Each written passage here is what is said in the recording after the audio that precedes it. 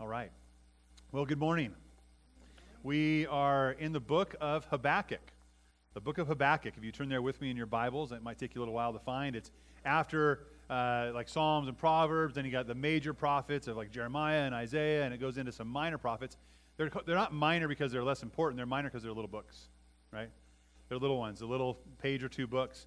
And if you get to Malachi, you've gone too far. If you get to Zephaniah, you've gone too far. It's right before that, the little book of Habakkuk. We are going to be starting today an 8-week series on the book of Habakkuk. And the kind of tagline of the series is worry to worship. It's going from worry to worship. And we're going to see this prophet dealing with some things that he's seeing in his lifetime and dealing with the chaos of sin and what sin causes. But we're going to see him go from a distraught and despaired place to a place of ultimate trust in God. And for you and I, we can mirror that today. And as we look at the text today, we are going to see it as a mirror of our society and culture, and maybe even of our own heart and where we are. So I just want to make sure you understand, this is not for hundreds and hundreds of years ago or thousands of years ago. This is for us today as well. It's a rich text that we should glean from and learn from, and I hope we do that. There's a lot of things in this text. A lot of people don't want to cover a minor prophet book like Habakkuk. It's like, and I have, to be honest, I mean, why did I pick this book? It was really because God kept laying the name Habakkuk on my heart. I'm like, what do we do next? And Habakkuk kept on coming to the forefront. So I don't know why I picked it, other than God kind of said we need to go through this. So I know it's going to be relevant for us today, and it certainly is as I've studied it now. Very relevant for where we are as a church, where we might be individually, where we are certainly as a community, and certainly as a nation and world. You were going to see glimpses of that here. And overarching all those glimpses of really rough times and despair, what we're going to find is this overwhelming love and faithful love of God that will support us and encourage us and draw us out of this miry pit of disgustingness and lift our spirits to be able to still worship Him even in the midst of that chaos. So we're going to see that through the book of Habakkuk. We're going to be reading verses 1 through 4 today, and the sermon title is The Burden of Sin. So the series is From Worry to Worship, and today we're going to look at the first thing, the burden of sin. Next week we're going to talk about the reality of sin and the depth of sin. But Habakkuk, this message that we have here is a prophetic message that was given to Habakkuk as he kind of started to ask questions and what's going on here? He had some despair going on. So God gave him this vision, or this prophet through prophecy through a vision. In it, he enters into this conversation with God, and he needs to expose his own heart, his own misgivings, his people's misgivings, and the world around him. He needs to understand, God, why, if you're so sovereign over your faithful love and steadfast love, why are these things happening in our world? A similar question, not the same, but a similar question would be, and we hear this often in the world, if God is so good, why do bad things happen?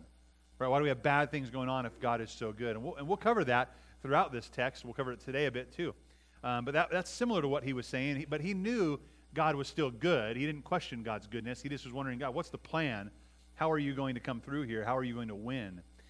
He's a prophet, and we'll see this as we go through the text in the coming weeks. He's a prophet who lived with the consequences and repercussions of Israel's sin. And he sees what we're going to see described here. He sees this happen within his own lifetime. Habakkuk becomes, he is now a remnant of the faithful in Israel, and he becomes one of those of Israel, the Israelites, who are taken into captivity by the Babylon. So he's a part of that. He uses Nebuchadnezzar and the Babylonians to pull them into captivity. And so the best hypothesis of the time period of when this book was written, or when this took place, was between 605 BC and 597 BC. 605 was when the Babylons conquered Egypt, and then 597 was when the Babylons came in and took the Israelites captive out of Jerusalem, and that was King Nebuchadnezzar. So along with guys like Daniel who were there, right, and taken into captivity, other of his compatriots, Habakkuk's, were Zephaniah and Nahum and Jeremiah, who lived during the same time and were prophets of God during that same time. So we see this exile happening and this judgment's coming, but we're going to see what sets the stage for that. And it's not something we see that's new. This pattern is something that's repeated on and on since the dawn of time. This pattern of loving God, rebelling against God, being in despair, calling out to God, God rescuing, continues to be shown. And it's probably shown in our lives. And We might even count on our hands like how many times we've done that personally to God, right? We love God, we rebel against God, we turn from God, we cry out to God, He disciplines us, we come back to God. There's this cycle that happens, and we want to have that happen less in our heart, right? And we want, as a people of God, we want to be faithful to Him. So we're going to be in Habakkuk chapter 1, verses 1 through 4. Let's go ahead and pray over our text, and then we'll get going. Father, we thank you so much for the Word of God. We thank you that it's living and active, God, that it's sharper than a double-edged sword. We ask that, God, you would illuminate our hearts with your Scripture, with your truth. God, that we be open and receptive to see what you have in store for us today and in the coming weeks. God, that we would see Scripture here even as a mirror in our own lives. And God, that we would challenge ourselves and you would challenge us by your Spirit. God, to look at ourselves more in depth. And God, that you would cause us to repent of our disobedience, of our sin. And God, we would turn back to you, to faithfulness to you. We thank you that you are always faithful. We ask that you would guide us now, and we pray in Christ's name. Amen. Habakkuk chapter 1, verses 1 through 4. The oracle that Habakkuk the prophet saw. How long, Lord, must I call for help, and you do not listen? Or cry out to you about violence, and you do not save? Why do you force me to look at injustice? Why do you tolerate wrongdoing? Oppression and violence are right in front of me. Strife is ongoing, and conflict escalates. This is why the law is ineffective, and justice never emerges. For the wicked restrict the righteous. Therefore, justice comes out perverted. Now, that's all we're going to cover today. And it kind of sounds like a bummer, but we're going to see some hope-filled areas of this too as we look at the text and we look at the New Testament as well and God's covenant for His people. But we're going to look at three different areas that will focus in on the burden of sin. We look at the burden of sin. As Habakkuk goes, he's burdened, and we're going to look at the burden that sin causes in life. Before we get there, the first verse, the oracle that Habakkuk the prophet saw. This word oracle is translated message, or it's actually to lift up, something that you're going to lift up and present as a message, or it's a burden. It's like a burden that you will carry. So it's interesting as we talk about the burden of sin, you and I can see that all around the world. There's not a day that goes by where a news headline or a TV news show or something comes up on your Facebook feed and you are just disgusted with the reality of the world, right? And so many conversations we have, like, I don't even watch the news anymore, right? It doesn't mean it's not happening. It's still prevalent all around the world, right? When we want to flee from God and run from obedience to God, moral depravity will ensue. And we'll see the depth of that in every single news headline. Now, there's some silver lining there. There's still good people and good things happening out there and people who love God and want to obey Him. But the world is pretty rough, isn't it? It's a pretty sad place. So there's this burden that you and I even feel every day just by living in this world. Habakkuk, it's not different than either. He's looking around and sees this world, and he has this burden, this grief because of sin. It is okay for us to be grieved over sin. But with that burden, he goes to God with a burden and sees this vision, and God gives him this prophecy, and the oracle is translated the burden that Habakkuk the prophet saw. So not only does he have a burden already about sin, God then places this burden, this message that he has for God's people on the shoulders of Habakkuk the prophet to share with his people. And it is a burden. And we should understand that burden, that we have a burden also because of sin in the world. And we'll see in our text as we go on, there's a propensity for us to become a little jaded or numb or just like indifferent to it and just let them do what they're going to do. We'll do something different. And that gets us in a place of not really being burdened about sin in the world. Certainly it starts with us, doesn't it? Sin in our own lives. That we should look right here introspectively to our own heart, look in the mirror and say, what about me? Am I being disobedient? Am I grieved over my own actions? And then from there, that should trickle out to our families and to our communities and our relationships. But there should be grief over sin. So there's this burden that he has, and that the message, that Habakkuk, the message that he received is a burden. And then it goes on, so three areas. The burden of sin, number one, causes lament.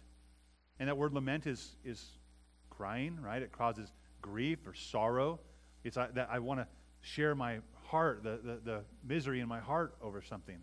So it causes lament. Look at verse 2. So Habakkuk goes into this cry, this prayer. And we've seen this similar language echoed in other parts of Scripture, and we'll see that today too. But in verse 2 it says, how long, Lord? How long must I call for help and you do not listen? Or cry out to you about violence and you do not save?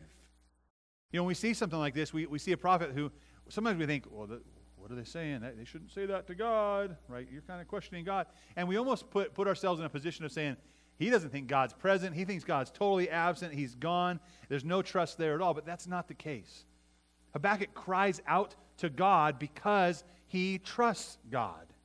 He is that faithful remnant who knows that God's faithful love is going to endure. He's just wondering, when? How long is it going to take? And that's okay. You can ask that question. How long, God? This is horrible all around. So he knows God. He trusts God. But the burden of sin should cause a deep lament in faithful people. Right? When we see sin abounding and moral depravity all around, we should be sorrowful over that. Everyone, to Habakkuk, it looks like everyone has plunged themselves into moral madness. They do whatever they want. They've forsaken the Lord, and they've forsaken His covenant with His people. Right? They're striving for personal gain and personal pleasure, and they're striving for self-promotion, and sin is just rampant. There's doctrinal and covenantal unfaithfulness everywhere you look. That's what he's dealing with, and that is not unsimilar to today. It's just like today. It's not the first time this pattern has been repeated throughout the years. And this time, we talk about that 605 BC to 597, there was a king in Israel, Josiah, who came back to the throne, and in a wicked time in Israel's history, he comes to the throne, and they find the truth. They find the word of God again. It says, this is what we need to follow. And he institutes new statutes and new ordinances and reform, and says, we're gonna be about God, and we're gonna be God's people. And that's what he started. And time was getting better because they turned back to God. But then as soon as he dies, all that goes out the window, and those spiritual reforms are short-lived. And they go back to being an immoral king, an immoral kingdom, and an immoral people. It's not the first time this pattern happens, though. This happens in Israel's history often. And I want to look at David. If you turn with me to Psalm chapter 13, keep your finger here, your ribbon, but turn with me to Psalm chapter 13. Now, we covered this psalm over the summer. We've been going through the summer in the Psalms. So if you want more in-depth study about that, and maybe you missed it or want a refresher, you can go online to our podcast, and you can download or listen to that sermon from last summer to get a little more explanation. We are going to read the entire psalm. It's short, but it puts some perspective on people like David or people like Habakkuk who really have a lament and really are wondering how long, but there is still a trust in their heart. There is still a trust in God's sovereignty. They're wondering still how long, but we'll get to that. So Psalm 13, here's what it says. How long, Lord? David just asked, right? How long, Lord, will you forget me forever? How long will you hide your face from me? How long will I store up anxious concerns within me, agony in my mind every day? How long will my enemy dominate me? Consider me and answer, Lord my God. Restore brightness to my eyes, otherwise I will sleep in death. My enemy will say, I have triumphed over him, and my foes will rejoice because I am shaken. But I have trusted in your faithful love. My heart will rejoice in your deliverance. I will sing to the Lord because he has treated me generously. Now, Habakkuk was similar to this. He knew of God's faithful love. He trusted in God's faithful love. But he saw violence and corruption abounding. Sin was everywhere. Immorality was everywhere. And he was wondering, God, how long are you going to put up with this? Interesting, we had a great men's breakfast yesterday morning here, and Hoyt gave us a study on Psalm 23. We're going through a study actually that Matt Chandler does. And part of that portion was, even though I walk through the valley of the shadow of death, I will fear no evil, for thou art with me. Your rod and your staff, they comfort me. Interesting, we talked about this in depth, and it was really a great revelation during our table discussion and during our just general discussion about this. When you talk about walking through the valley of the shadow of death, oftentimes we feel like there's a time or a moment when it'll come where I'll be in this deep valley, a time of distress where I'm going to need the Lord. And we just go on with that, like that's our position. But really, is there ever a time in your life where you don't need the Lord? One of the things that came up is that because sin has entered the world, and that means death has entered the world, that you and I are constantly and always on this side of heaven living and walking in the valley of the shadow of death. Always. And even though we walk and live in the valley of the shadow of death, we will fear no evil. Why? Because God is with us. Because God is with us. And it goes on to say, during this time, as you walk through the valley of the shadow of death, as you see corruption everywhere, as you see people that aren't faithful, they're faithless and they're selfish, Even though you walk through the valley of the shadow of death, you can fear no evil, for I'll comfort you, and I'll be there to guide you. My rod and my staff, they will comfort you.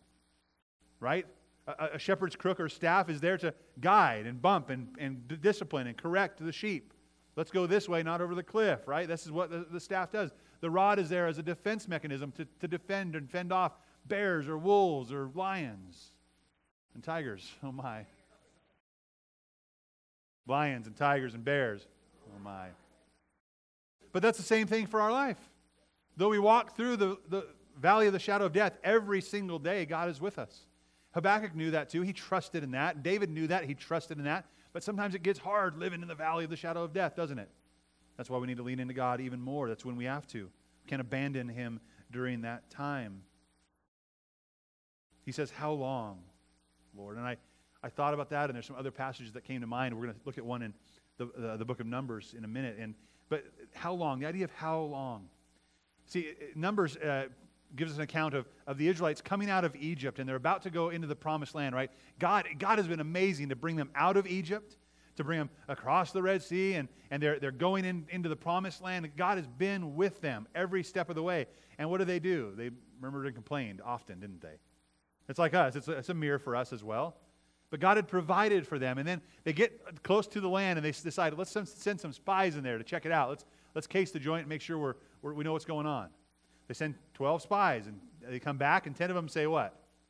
We're dead meat.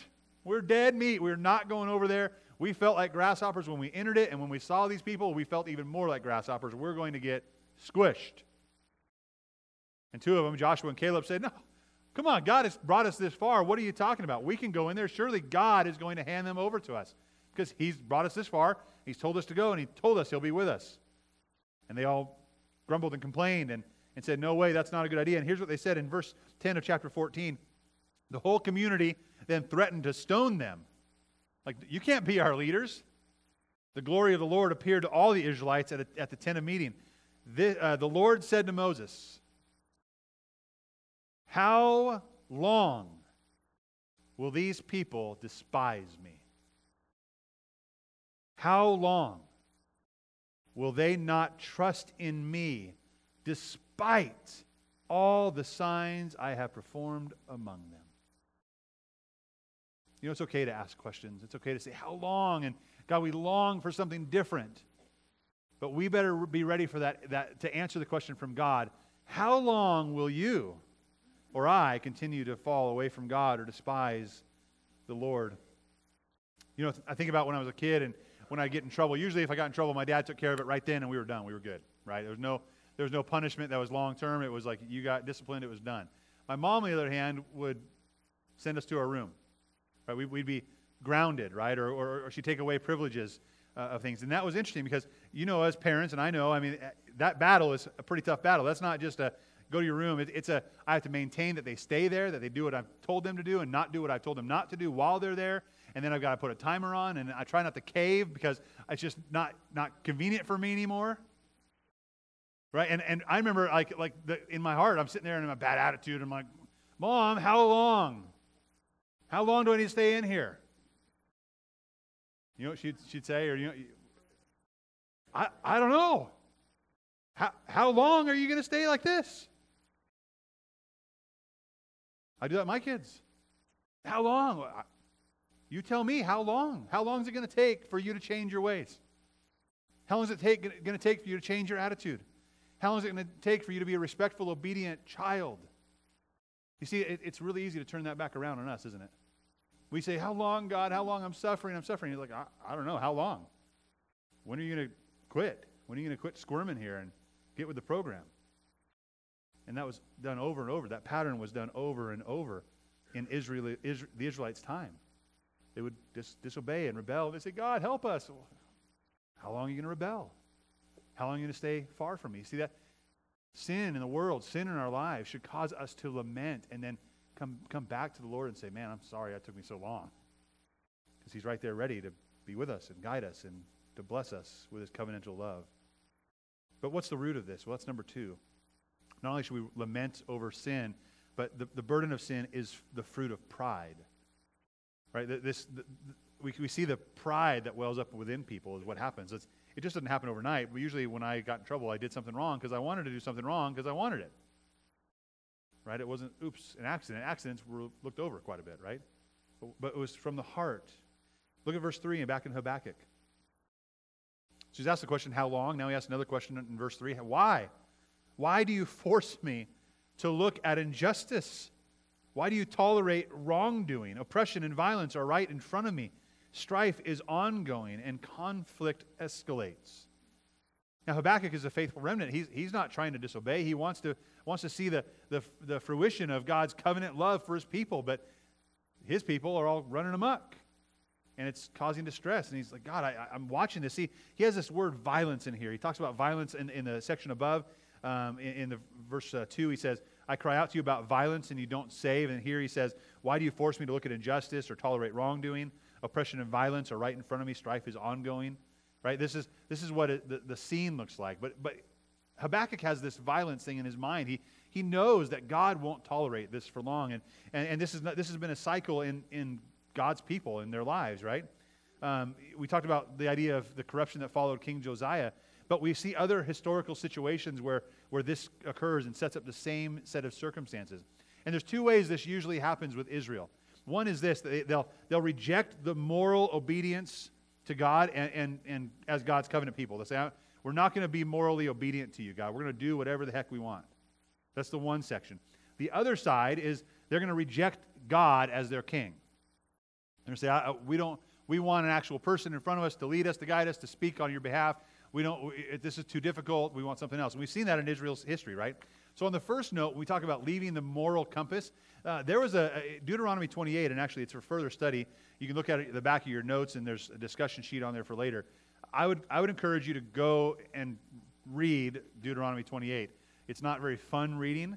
Maybe it's like Judges. It's like the PG-13 thing. You might want to read it once before you share it with your family and kind of get a gist of it. But basically, God says, listen, this is who my covenant people are, and this is how they obey, and this is how they look, and this is how I respond to that.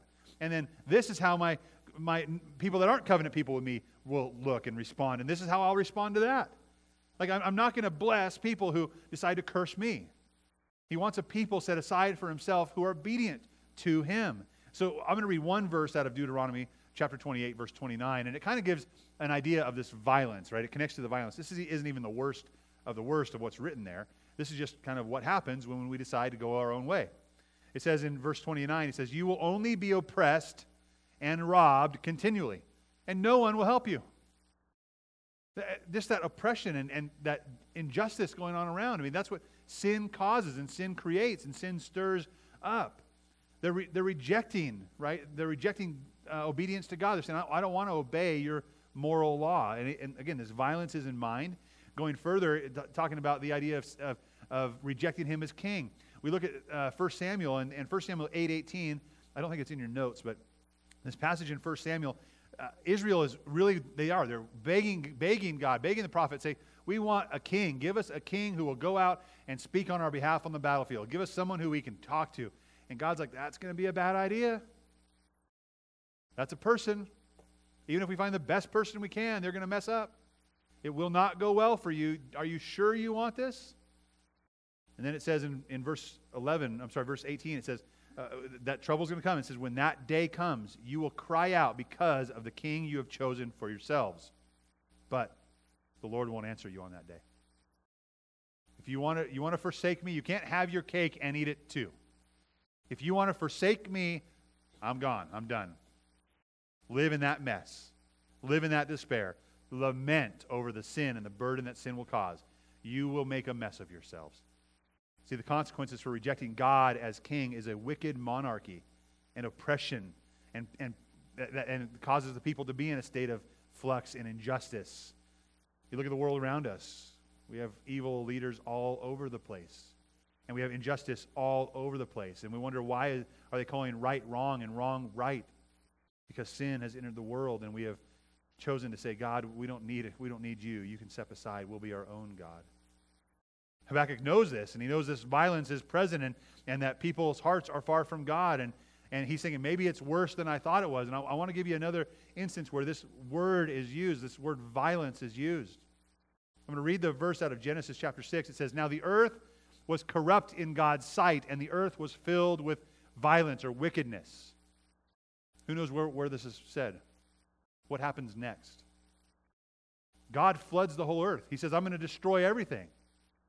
So Habakkuk is viewing through the lenses of what's happened in world history and how God has judged people. He's seeing the world running amok again.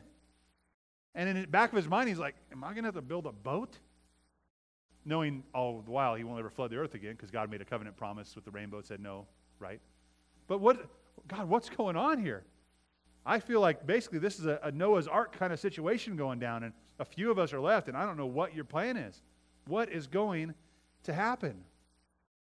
Well, and going deeper though, again, this is an issue with the heart. Right? Sin comes from this is the fruit of pride. And I want to read another passage out of Isaiah chapter 14. If you want to turn there, you're welcome to do that. Isaiah 14. We're going to look at verses 12 through 14 together. And I want us to see, how do we get to that place to throw aside God, to throw aside His ordinances, to throw aside what He wants in our lives? So Isaiah chapter 14, this is talking about Lucifer, right, and his fall from heaven. This is Satan. This is the devil. What is the root of this? Let's see what this pride looks like. Isaiah 14:12 says this, shining morning star, how you have fallen from the heavens. You destroyer of nations, you have been cut down to the ground. You said to yourself, listen to the pride here. You said to yourself, I will ascend to the heavens. I will set up my throne above the stars of God. I will sit on the mount of the God's assembly in the remotest parts of the north. I will ascend above the highest clouds. I will make myself like the Most High. That is not a good place to be. That's what led to Satan's fall. He said, I don't want him to be God. I want to be God. And then we see Satan, after he falls from heaven, where does he show up? He shows up in the garden, right, of Eden. In Genesis chapter 3, verses 1 through 5, it says this, the serpent was the most cunning of all the wild animals the Lord God had made. And he said to the woman, did God really say, he's getting crafty, did God really say you can't eat from any tree in the garden? The woman said to the serpent, we may eat from the fruit of the trees in the garden, but about the fruit of the tree in the middle of the garden, God said, you must not eat it or touch it, which was adding to Scripture. He didn't say that. Or you will die. No, you will not die, the serpent said to the woman. In fact, God knows that when you eat it, your eyes will be opened and you will be like God. The oldest temptation there is. Oh, I can be like God? Then yes, please, sign me up for that. But you and I can't handle that pressure, can we? We like to think we can. And when we think we can, that's the root, that pride that causes all types of sin. And then what Habakkuk goes on to say is that justice is perverted and inverted, and it's all awash. It doesn't matter. We're all numb.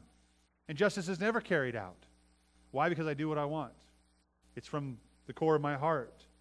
You see, this is the temptation for all of us, to be filled with pride. And if we looked in the mirror, we might be saying the same thing. God, I don't want you. I want to be God. And we need to challenge ourselves with that temptation, because that temptation is from the one who fell from heaven. It's from the one that's the deceiver who wants us to believe a lie, and it is absolutely a lie. So there's a temptation for us to be like that, to say, I can be my own God and do whatever I want. What God says doesn't matter because He's just a different God. He's not really the big God. I'll be my own God. And we don't even say that, but we say that with our actions. We say that with our attitudes, don't we? We don't come out and say, I'm bigger than God, but we act like it. That's the temptation. But there is a model and an example for us that's different. A model and example for us that we should follow. It's found in Philippians chapter 2, and we've talked about this in November. Philippians 2, 5 through 8 says, adopt the same attitude as that of Christ Jesus, right? Not of Satan, where I can be God, but adopt the same attitude as that of Christ Jesus, who, existing in the form of God, did not consider equality with God as something to be exploited. Now understand this. Our attitude is to be like God's attitude. Well, what was it, right? What was the attitude? We're going to see that. This is Jesus, who is God. This is God, and it's God then who takes on flesh as well. It is God and man, 100% of both, total God, total man, and he became a servant of all. He didn't say, although I am God, I'm not going to use that to be exploited or grab onto that deeply or strongly. I'm going to come and serve. So here's what it says. He did not consider equality with God as something to be exploited. Instead, he emptied himself by assuming the form of a servant, taking on the likeness of humanity. And when he had come as a man, he humbled himself by becoming obedient to the point of death, even death on a cross. That's the example, that's the model that we have of getting over ourselves. And we aren't even God, right? We aren't God who can say, I'm not going to consider that right now, I'm just going to be humble. We see God humbling himself to serve us so that we could have the same attitude of Christ and say, I want to be humbly obedient also. See, the temptation that was going on in that day and the temptation that goes on in this day is, I can be God. I can do it on my own. I will do it on my own. Nobody get in my way. I'm not wrong. You are. That's the temptation. But the model we have is one of faithful, humble obedience to the Father, to God. And that's what God's looking for.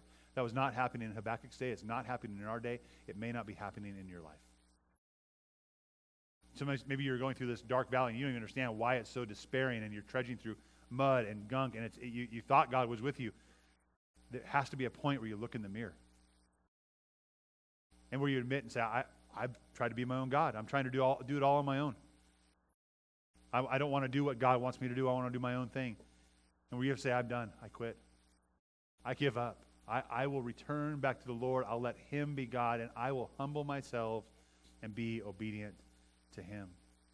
That's what he's longing for, a people set apart of his own to be obedient to him. It comes from pride. This burden of sin, this deep sin in the world comes from pride. Number 3, the burden of sin. The burden of sin perverts justice. It perverts justice. Look at Habakkuk chapter 1, verse 4, our last Habakkuk text of the day. This is why. Well, what is why? You go back to the one right before that, which was right there. He says, how long? And then he goes into, where did I go? There it is. The fruit of pride. He says, why do you force me to look at injustice, wrongdoing, oppression, violence, strife, and conflict? Right? All these things are going on. All that stuff's happening from the fruit of pride. All of it's going on. And then he says, this is why. Because that's happening, this is why the law is ineffective. And justice never emerges. For the wicked restrict the righteous. Therefore, justice comes out perverted. When you read with your small group later on or by yourself in the quietness of your own, whatever, when you go through Deuteronomy 28 and look at that, it is painting a huge picture of what's happening today. It is like, are you kidding me? How'd they know? I mean, this is what's going on. Right is no longer right anymore, is it? It's wrong or it's left. It's up is down, down is up, right is wrong is right. Boys are girls are boys. It doesn't matter anymore. Everything's been twisted. Everything's been inverted. Everything's been perverted. Next week we're going to see the reality and depth of that. The week after even more so. It is crazy how the order of things has just went upside down.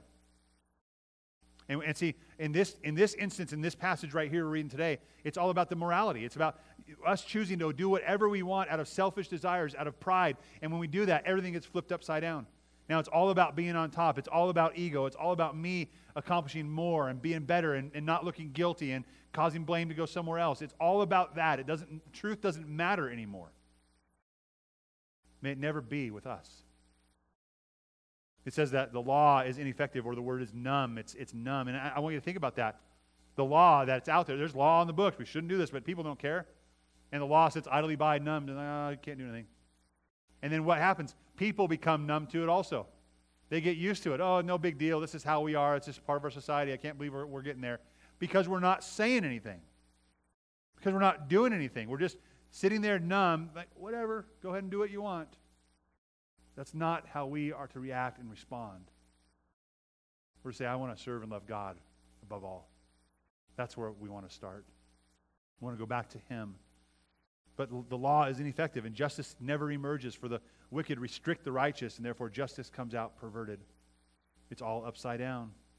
Where does it come from? Well, James 1 says this, no one undergoing a trial should say that God is tempting me, since God is not tempted by evil, and he himself does not tempt anyone. But here it is. But each person is tempted when he is drawn away and enticed by his own evil desire. This is where justice begins to be inverted and perverted. Where I'm not going to follow a standard, I'm going to follow my own standard. And I'm going to be enticed and led away to my own evil desire.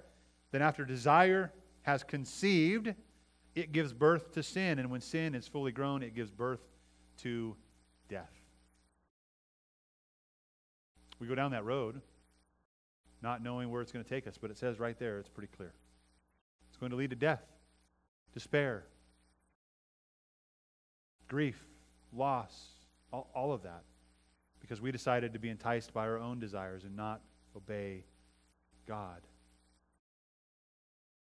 See, we carry out wicked and perverted forms of justice, and it's all over. I mean, why do people get off on certain things and not get off for other things? And just look around. I look at the police blotter, and it's not a dig against the police department. You look at the police blotter, it's like, so-and-so arrested for such and such, they were cited and released, they were cited and released, they were cited and released, they were cited and released. No one is held accountable for their actions anymore. Everyone's cited and released. Why? Because there's too many people in jail. Right? And the law is ineffective in some way, and justice comes out perverted. It's just where we live. It's what's going on in the world around us all the time. But it comes from this place of pride and our own evil desires. We want to be on top. We want what's best for ourselves. We want our ego to be bolstered in some way. We want to be right and other people to be wrong. And here's what happens. We do this because we're numb, and it numbs us even more. See, there's a weight that each of us carry. The Bible says we've all sinned and fallen short of God's glory, and we have the weight and shame of that and the guilt of sin upon ourselves, our very own sin to carry. And how do I feel better about myself? I numb myself to that shame and my guilt. I put myself on top, my own self-righteousness. I do whatever I want, and it gets a little bit more numb. And it's like I can't feel the load of that burden anymore. But guess what? The burden doesn't go away. When we continue to numb ourselves through sin, that burden will always still be there. That shame will always still be there. The guilt will always still be there. And you and I will have to stand before God and give an account for it one day.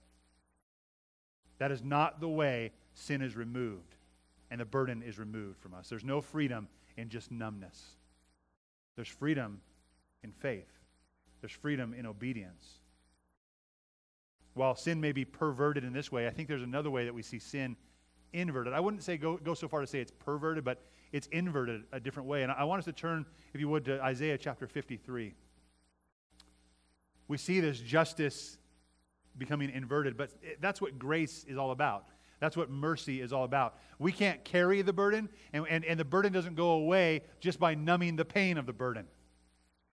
Maybe you're totally numb today, and you need to wise up and repent and humble yourself and say, God, I know I've got a burden on there I'm carrying, and I need you to carry it for me. He's gracious and loving, and his faithful love says He will carry it for us. He will free us from it. And it's so important for us to go to Him instead of our own kingship, our own ways. We have to stop rejecting His law and His ways and stop rejecting Him as King. We have to go and embrace Him as King. And that grace, that inverted, weird justice that God offers is totally satisfied because of what it accomplished and how it was accomplished. We're going to see that in a minute. But that's grace. Getting something you don't deserve. People always cry about, oh, it's not very fair. That person gets out. If you really want God to be fair, we're all in for it. Right? We honestly don't want God to be fair, do we? Because please God, no. Because we all deserve it. But God, being just and holy, couldn't be unfair. So He inverted justice so that justice still could be satisfied and you and I could be forgiven. Here's what it says in Isaiah 53, beginning at verse 4. Yet He Himself, speaking of the Messiah, bore our sickness. He carried our pains. But we in turn regarded Him stricken, struck down by God and afflicted. You know what it says here? Oh, that guy, he did something wrong. He brought that upon Himself. That's not my stuff. That's His stuff. He's carrying His own load. We'll carry on. Verse 6 or 5. But He was pierced because of our rebellion.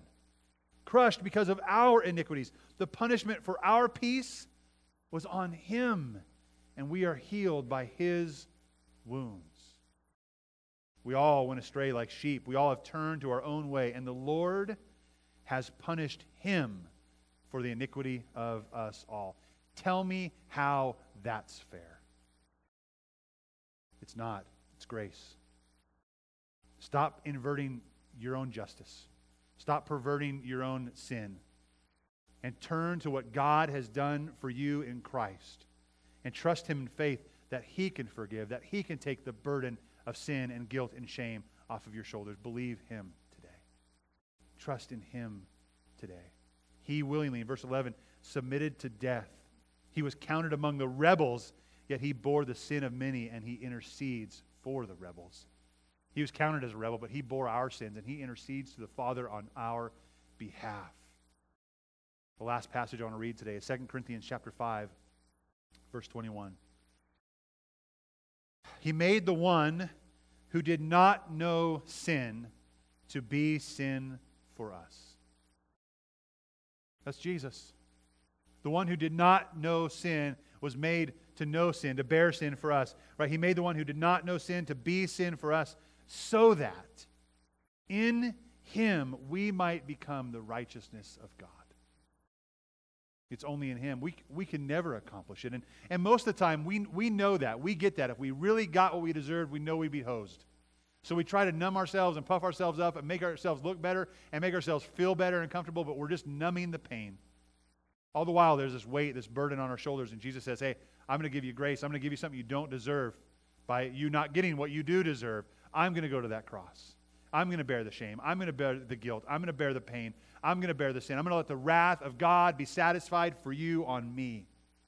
And that's what he did for us, so that we might take our filthy rags and drop them aside and be clothed with a righteousness that we never earned, that we certainly did not deserve, but that was accomplished for us through the cross and imputed to us through faith in Christ Jesus our Lord. See, that's the good news interlaced with all of the despair around. And though I walk through and live in the valley of the shadow of death and experience all kinds of horrors and sin all around me, I will fear no evil because God is with me. His rod and staff, they comfort me.